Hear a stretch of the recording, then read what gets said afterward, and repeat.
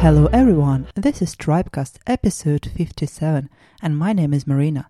Today we're gonna talk about Tribe Tampere community visual style and general logo creation with Heikki Salo.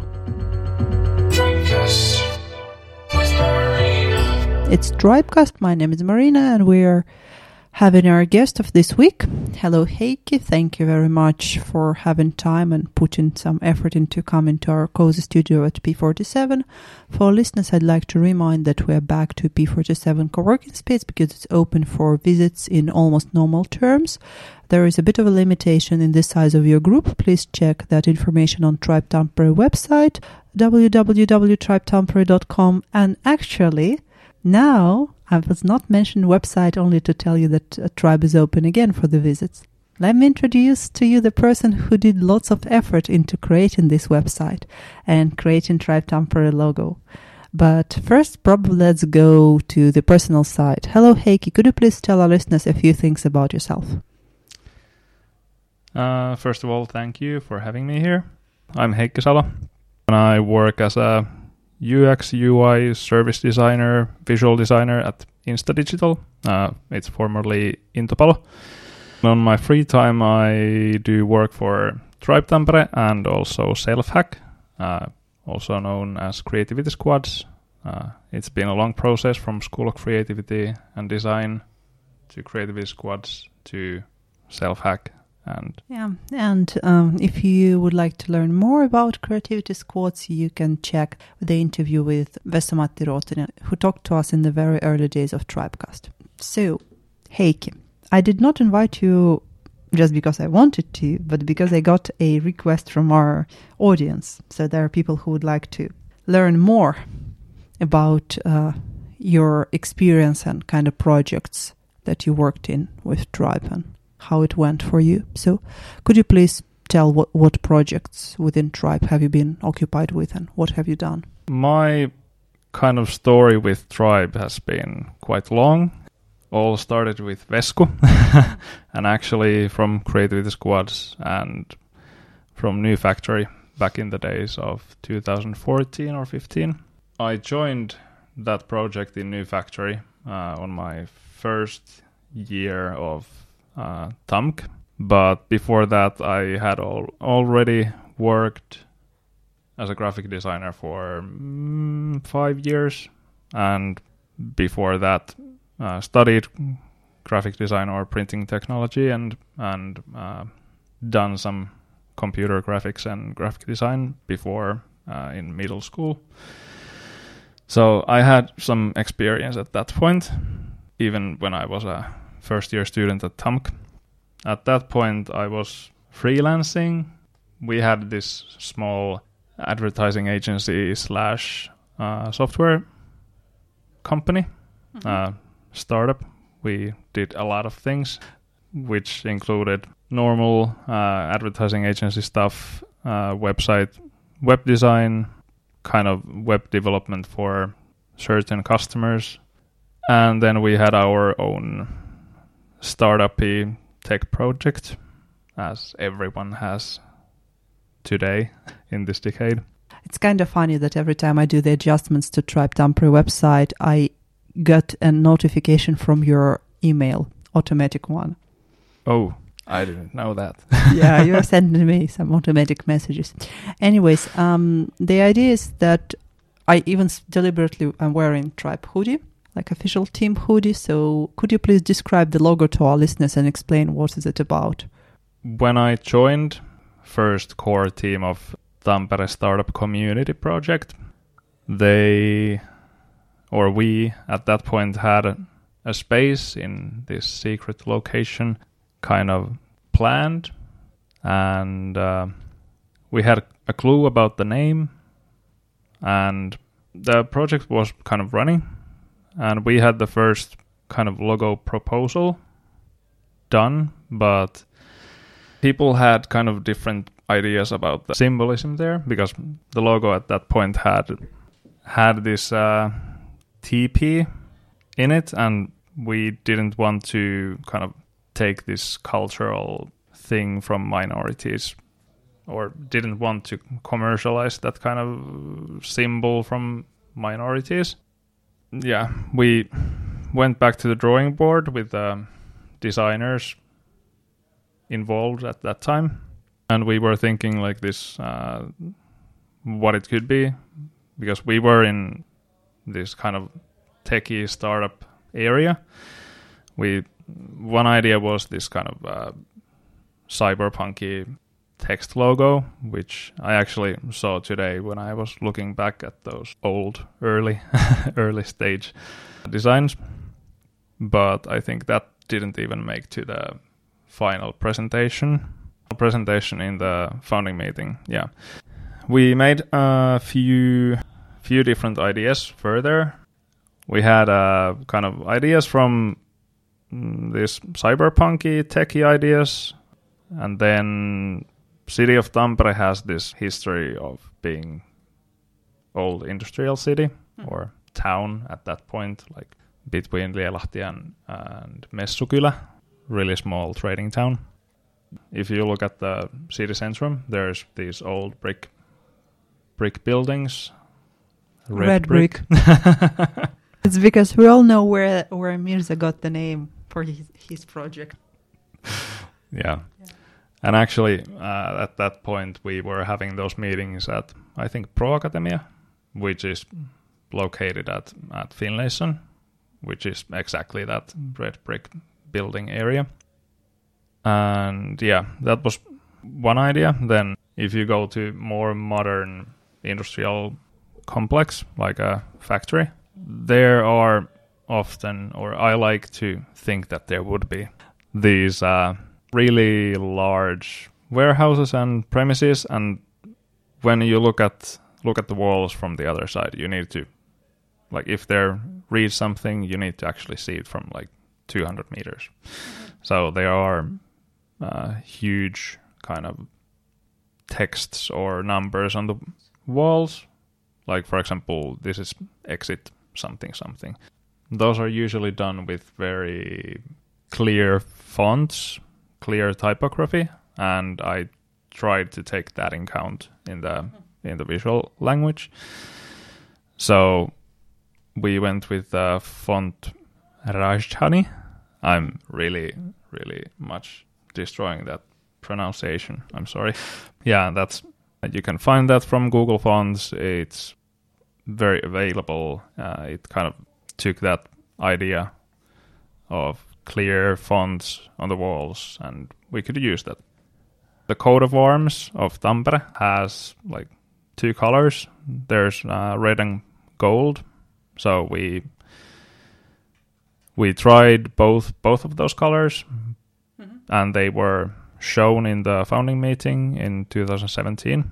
But yeah, we had a vote, and we went with the yellow, and that's kind of where it got decided, like what kind of major style we are going with. The logo wasn't done at that point, so we had this circle idea at that point, but the T wasn't kind of finished yet. But yeah, at that point, when we were kind of building the whole thing, we didn't exactly know what tribe exactly was going to be. Like, we were thinking, is it going to be this space, or is it going to be the community of different associations and organizations? But one thing was clear, that it's going to be, the visual design is going to be used by a lot of people, and the people are not always designers, and more often they are not going to be designers. Possibly every project is not going to have a designer, so the identity needs to be really easy to use and easy to grasp, like how should I actually use this. So we went with a really simple two-tone coloring. Yeah, the two-color system was made to be really easily understandable, so designers might want to read these design style guides and brand books, but kind of other people probably are not going to do that, which is understandable. yeah, logo shape came from kind of 2 or 3 different ideas. So first of all, the circle around it, it's kind of circle, it's kind of not. The text is in a circle, so everyone can see that there is a circle, but it's also not a closed one. Tribe's original idea was that we are this open community. Anyone can come in, anyone can go out, leave. So that kind of symbolizes that. And also it gave us possibility to make it this icon. So we can, for example, on hoodies, we can just print the icon, not the full text logo, which makes it kind of nicer to wear. In the past, in previous jobs, I've been working with textile prints and all that promotional material a lot. So I kind of knew that would be a good thing to have, this kind of square symbol. And then the kind of second idea in the logo was that we needed some kind of base symbol there. So it became the T as a letter. It took shape from, look at the coat of arms of Tampere. There is this hammer T. And we took inspiration from that. So basically the T kind of looks like a hammer, could be, but not straight away. And today I looked at the old designs, the kind of evolution of the design, and there was a lot of corner pieces. I think it kind of symbolized the kind of that we have a place somewhere and it's safe. So that can be found there. And also the gap in the one arm kind of just makes it more unique. So if that would be just a normal regular T, it wouldn't be that interesting. So that's basically why it is there. Cool. I mean, I was always curious what's about this separate part of T, so good to know. Thank you.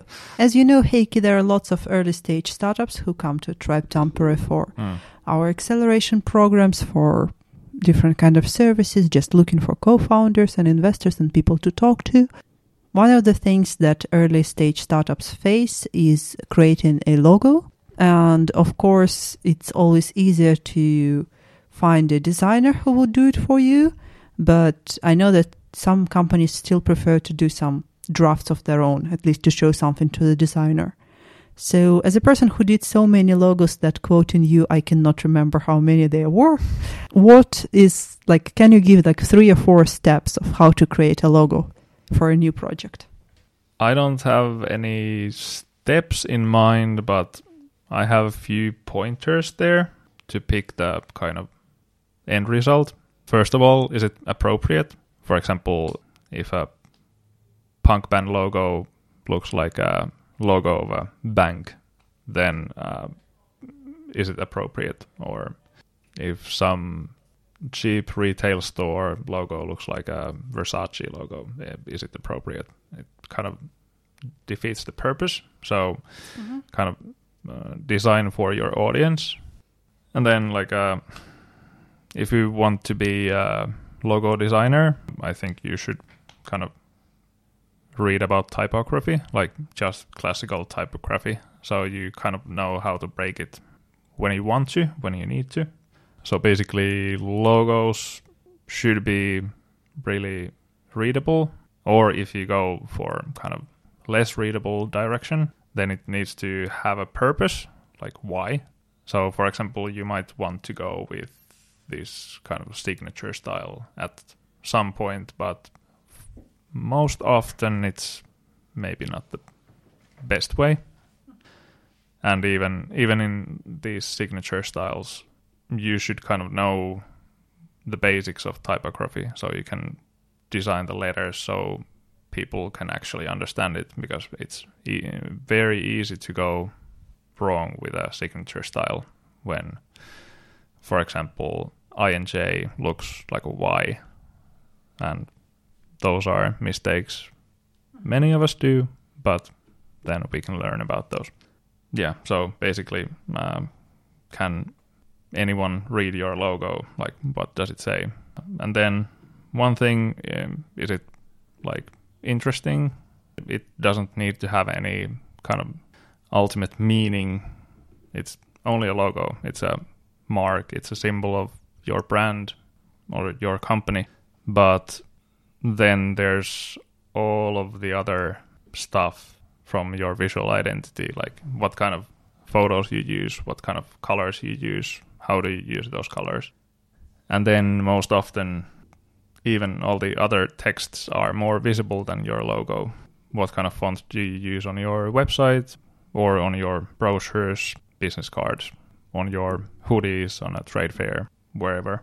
And then about trade fairs, the kind of fourth thing, that the logo, in the end, it needs to work as a black and white also. So even when we are in the year 2020, most often logos are used on your website, on some kind of electronic screen. But usually for companies, there comes to a point when you need to print your logo on a hoodie, t-shirt, you need to make some stickers for your laptops or whatever. So at that point, there usually comes some kind of restrictions on, like, you can't easily or cheaply use gradients on, for example, t-shirt prints. So it's better to have also this one color option or maybe two colors. Like, for example, Tribe's logo, it's only one color. It's really kind of cheap to print. And yeah, that was one of Tribe's logo's kind of major points. So it's easily reproducible. So in the end, when you're selecting the final logo, kind of four things. Is it appropriate? Is it readable? Is it interesting enough, but still simple enough to work as a black and white? Thank you very much, Heikki, for this interview. Now we'll know the story of the logo, and I guess the early stage companies who haven't got their logo yet will listen to this episode and learn something new and useful for them. Thank you very much and have a nice weekend. Yeah, thank you.